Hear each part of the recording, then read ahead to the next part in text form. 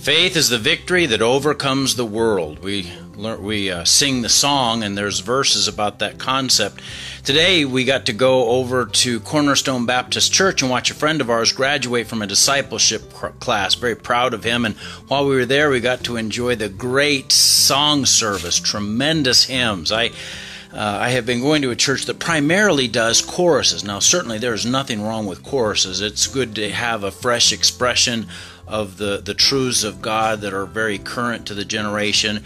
But boy, my hope is that churches won't discard hymns. They are such a treasure trove of deep theology and a rich expression that has survived in some cases centuries. And what a piece of history to hold on to and to cherish. At some key times in my life, I've sang songs that have lifted my spirit and caused my soul to soar.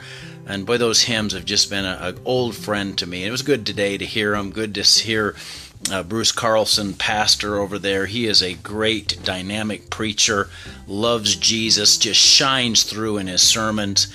A great expository preacher, preached out of 1 Samuel tonight and preached out of 1 Thessalonians, the first chapter, verses 1 through 10 today. So if you get a chance, drop by and visit Cornerstone Baptist Church. Good church, great church.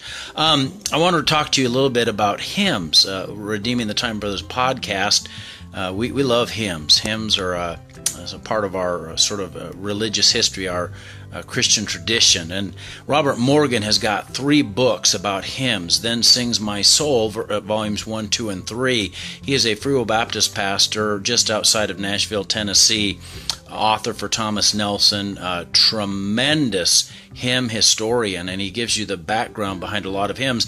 If you don't follow him, you can follow his blog, Robert J. Morgan Blog, RJM, and he has got a tremendous blog that has a lot of hymn stories on the blog you can get for free. But if you want to buy the books, you can catch them on Amazon. They're tremendous. But I want to share with you a story that he wrote. I'm just going to read it to you.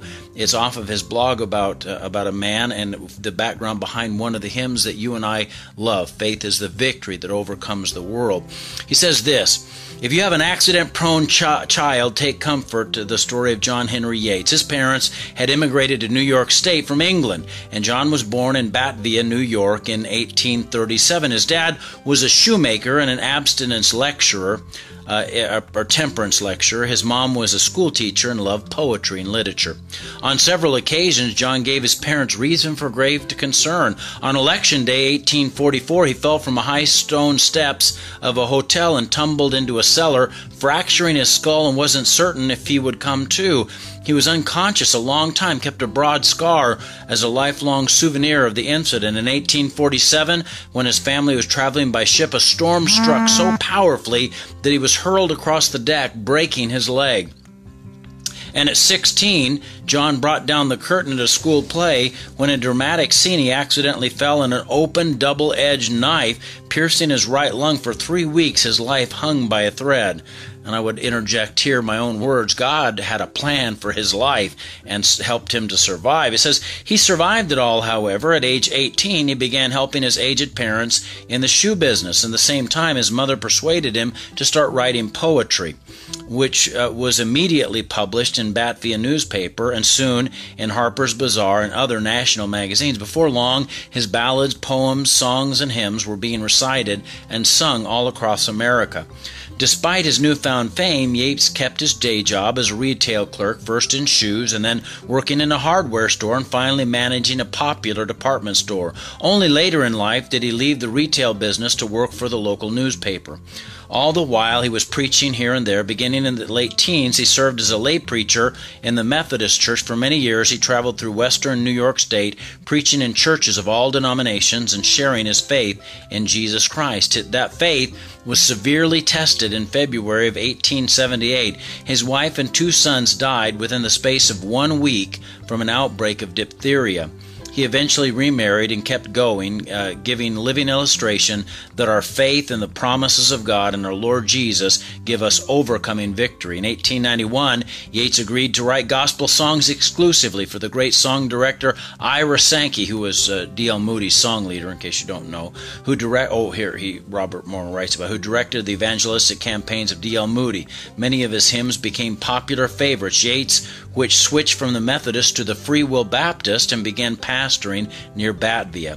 He passed away on September 5th, 1900, and this marker rests over his grave in memory of the poet-preacher Reverend John H. Yates, born 1837, died 1900. Faith is the victory, O glorious victory that overcomes the world. John's house in Washington Avenue at State Street in Batavia is now a historic register and serves as a home of a quaint, independently owned bookstore, present tense, books and gifts. Here's John Yates' most enduring hymn, Faith is the Victory. Encamped along the hills of light, ye Christian soldiers, rise and press the battle ere the night shall veil the glowing skies. Against the foe and veils below, let all our strength be hurled. Faith is the victory, we know, that overcomes the world. His banner over us is love, our sword the word of God. We tread the road the saints above, with shouts of triumph trod. By faith they like a whirlwind's breath swept over every field. The faith by which they conquer death is still our shining shield. Faith is the victory, faith is the victory, oh glorious victory that overcomes the world. Let's pray. Dear Lord God, I thank you for this day, and I thank you that we can have a faith that is strong enough for the tough times, strong enough for those times when we are physically beat down by the incidents and accidents of life, strong enough to help us through the valley of the shadow of death, of even losing an entire family, God. You have a faith that you've given to us that we can place in the promises of your word. And Lord, I thank you for the most important promise of all, the promise of your Son coming back to catch us away. God, we look up because our redemption draws nigh. Let my brothers and sisters rest well tonight. Give them sweet sleep. In Jesus' name, amen. God bless you. Have a good night.